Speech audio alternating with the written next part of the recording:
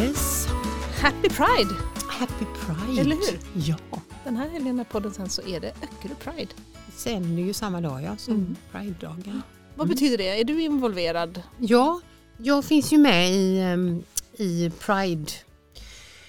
Inte i styrelsen och så, utan jag är med som en hangaround och är med på själva dagen som volontär. Ja, du jagade volontärkollegor för något tag sedan och sådär ju. Och har jagat lite vinster till lotterier och sådär. Och sen satsar vi ju på dagen som har varit. Just det, igår kväll, ur era lyssnares synvinkel, så var det ju regnbågsmässa. Ja, det var det. I kyrka. Och det hoppas vi har gått bra. Ja, och det är ju flera år ju. Det är många år. Ja. Vad kan det vara? 4-5 år kanske. Ja.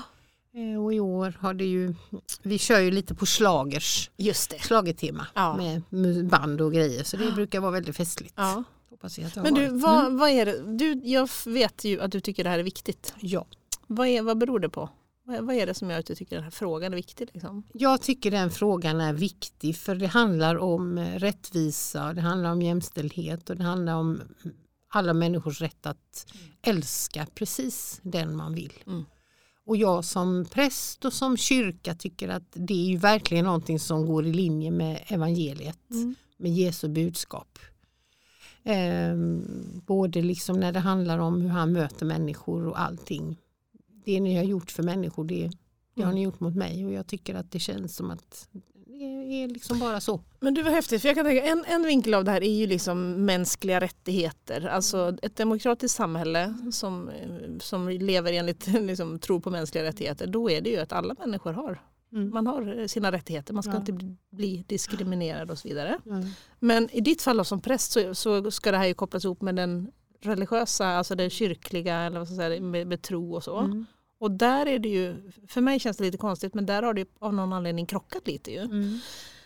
För mig är logiken att såklart står ju kyrkan för mänskliga rättigheter. Ja. Och det gör den ju. Ja. Men det finns också liksom, tankar inom kyrkan om att det inte är bra och sådär. Stångas du med det någonting? Är det liksom... Alltså nu för tiden har det ju hänt så mycket liksom, så att jag känner ju liksom, alltså, och många vet ju att jag är på deras sida. Alltså jag är ju själv inte homosexuell eller liksom hbtqi-person men för mig så har jag ju alltid rört mig i sammanhang där det har funnits människor som har fått brottas. Och jag känner att som präst, som kyrka, så är det viktigt att uttrycka sitt stöd. Och det är ju hemskt att man egentligen överhuvudtaget ska behöva göra det. Det är en icke-fråga egentligen. Ja, för egentligen är det ju det, men uppenbarligen så är det ju inte det. Nej. Och jag hörde för ett tag sedan en person, inte i min närhet, men som jag samtalade med. Och jag förvånades över att jag själv inte var mer tydlig och satte ner foten. Och jag vet inte varför jag inte gjorde det. Men jag blev så överraskad över det som den här personen sa. När man pratade om homosexualitet, hbtqi lika med perverst. Okay. Typ. Ett samtal som rörde sig kring detta. Och jag sitter som ett mähä och bara känner att... Och jag fattar inte varför jag inte...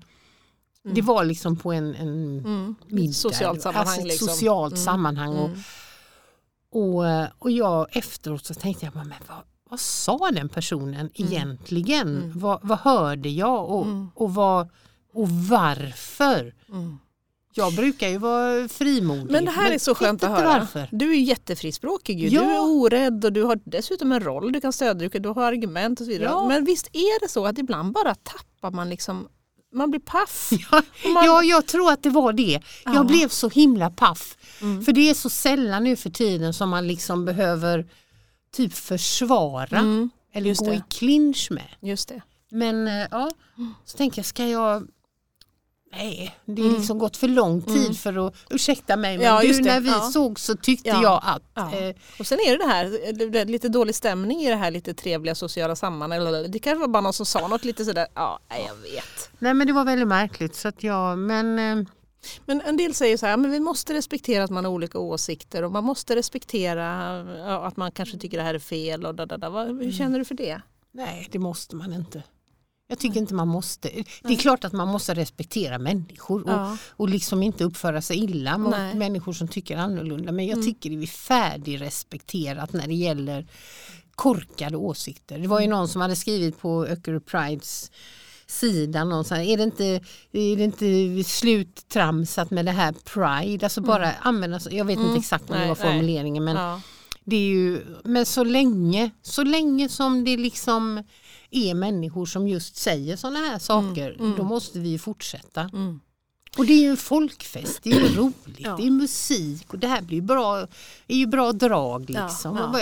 Nej. Livet är ju alldeles för kort för att inte ha roligt. Jag har haft jag håller helt med. Jag har varit med om en grej den här våren som fick mig att liksom haja till lite. För jag jobbade ibland med sociala medier på Svenska kyrkans det nationella konto, Svenska kyrkan på Facebook och Twitter och Instagram. Och då finns det en dag som heter Transgender Visibility Day, alltså när man uppmärksammar transpersoner. Och då det är en präst som är en nätpräst som jobbar med bara på sociala medier som då la ut en bön. Jag ska faktiskt läsa den bönen. Den bönen var så här. Ja, jag har missat. Det var en bild på en transperson och den flaggan som är kopplad till det. Och så var inlägget så här. Gud, jag ber för alla transpersoner som lider, som förtrycks, som dödas. Jag ber för dem vars namn jag aldrig får veta. De som har tvingats leva i en lögn. Hjälp mig att verka för en bättre värld där alla får vara sig själva. Amen. Så var den bönen. Och det som händer är att den blir viral. Alltså det blir så otrolig spridning på den. Så det är hundratusentals människor som har sett den. Det är kommentarer och reaktioner och det är morgonsoffer och det är allt möjligt. Därför att det genererar, nu hoppas jag att jag tror att det är lite mer hat än kärlek, men ändå, det genererar så mycket reaktioner. Och jag blev lite så här tagen för det är ju det jag läste nu känns som att hur provocerande kan det vara? Att önska... Alltså för mig är det ju inte alls provocerande. Det som jag tänker är ju att det är ju så gräsligt att det ens ska behöva formuleras på det sättet i en bön. Alltså vi är just nu 2023 att man ska behöva be att inte människor ska bli dödade för att de är sig själva. Det är ju upprörande. Ja, det är det. Men det var ju, Men jag tänker jag ska faktiskt dela det här Facebook-inlägget i vår Facebookgrupp. Och den som vill och orkar kan kolla i kommentarerna. Jag tror att det just nu är 3500 kommentarer om det här. Jag inte. Vad ser man detta? Ja, jag ska dela det. Ja, det får du göra för det har jag missat. Nej, men grejen är att när man då tittar vad folk på hatsidan skriver, jag blir så bedrövad. Jaha. Men sen också faktiskt jättemycket, både svar på tal men också liksom, tankar om motsatsen, att det är självklart att vi ska stå upp för alla människors rätt att vara sig själva och så vidare. Men jag blev faktiskt tagen över att jag är så blåögd. Jag trodde inte att det fanns så mycket hat kring en sån fråga fortfarande i vår tid liksom. Och så länge det finns så måste vi som inte är då måste liksom alla, även om inte man är utsatt eller även om inte man är hbtqi-personer, man måste liksom finnas med i de här sammanhangen. Och jag tänker, vi säger väl inte att det är lätt, vi säger inte att allting är solklart och självklart och enkelt, utan, men det är i alla fall inte, det blir i alla fall inte vad ska jag säga, det finns i alla fall bara vad ska jag säga, att stå på doms sida som behöver någon som står på deras sida, det måste man bara göra. Ja.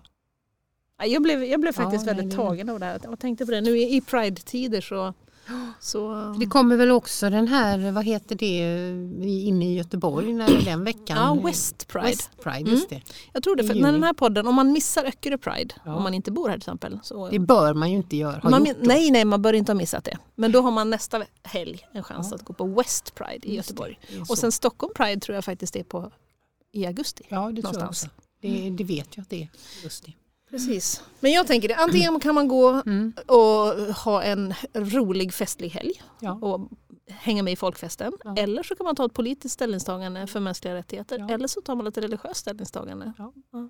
Så att jag menar, kommer du gå med prästskjorta? Absolut. Om det är någon dag jag tycker det känns extra viktigt så är det då. Ja. Och vi har ju haft, man säger ju inte Pride-tåg eller parad utan det är en Pride-promenad. Ja. Man här nere i Klova. Ja. Och där är jag i prästskjorta i år, helt klart. Härligt. Men du kan vi också peppa för att vi gjorde ju så bra poddar förra året. Det är de jag tänker på nu. Ja, absolut. Jättebra. Vi har bland annat Johanna Wikberg som är präst. Engagerad i eko. Just det. Träffade faktiskt henne häromdagen på en prästdag. Det påminde mig om att det var ju faktiskt en väldigt bra podd. Ja. Hon är så påläst. Hon har skrivit en bok också nu. Så jag tänker också vi kan både dela podden och den här boken som hon har skrivit. Men hon är ju påläst om hur det är att vara kristen och homosexuell. Eller hbtqi-person egentligen. Ja. Och detta är ju säsong 5 avsnitt 15. Sen har vi ju även en livslevande bög. Min vän Thomas.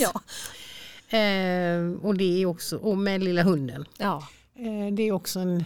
Ja, men det sköna med den podden är att det tar ner det på... För Johanna är ju påläst om det som är liksom lite som det bråkas om och sådär. Men Thomas är ju bara... vad roligt att träffa honom. Jag vill träffa honom igen, få hälsa. Det ska jag göra. Det var väldigt roligt. Ja, men han delar med sig av sitt liv helt enkelt. Sina erfarenheter av hur det var att komma ut och hur det och ett ganska gott liv ju. Han lever ett fantastiskt gott liv skulle jag säga. Ja. Med torp och resor och hund hur mår och man och hunden mår bra. Villa, vovve, Volvo. Exakt.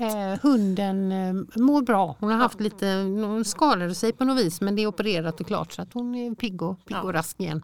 Lilla Maja. Men hon fyllde faktiskt 2 år. Bara häromdagen. Men det ska vi dela. Nu blir det Pride-grejer i Facebookgruppen för alla som vill uppdatera sig på det. Och nästa vecka kör vi gäst. Ja. Pride-gäst på temat i alla fall. Precis. Det blir spännande. Så lyssna tillbaks och lyssna fram så ser vi fram emot nästa vecka. Och så ut och vifta flagg. Om ni lyssnar på dagen där podden släpps så tycker jag ni tar er ner till Klova om ni bor på Öckeröarna. Börjar klockan 1. Det hinner man om man lyssnar klockan 9. Jajamän. Podd till frukost och så går man ner till i Pride-promenaden till lunch där. Absolut. Ska vi säga tack för nu? Det gör vi. Happy Pride. Happy Pride.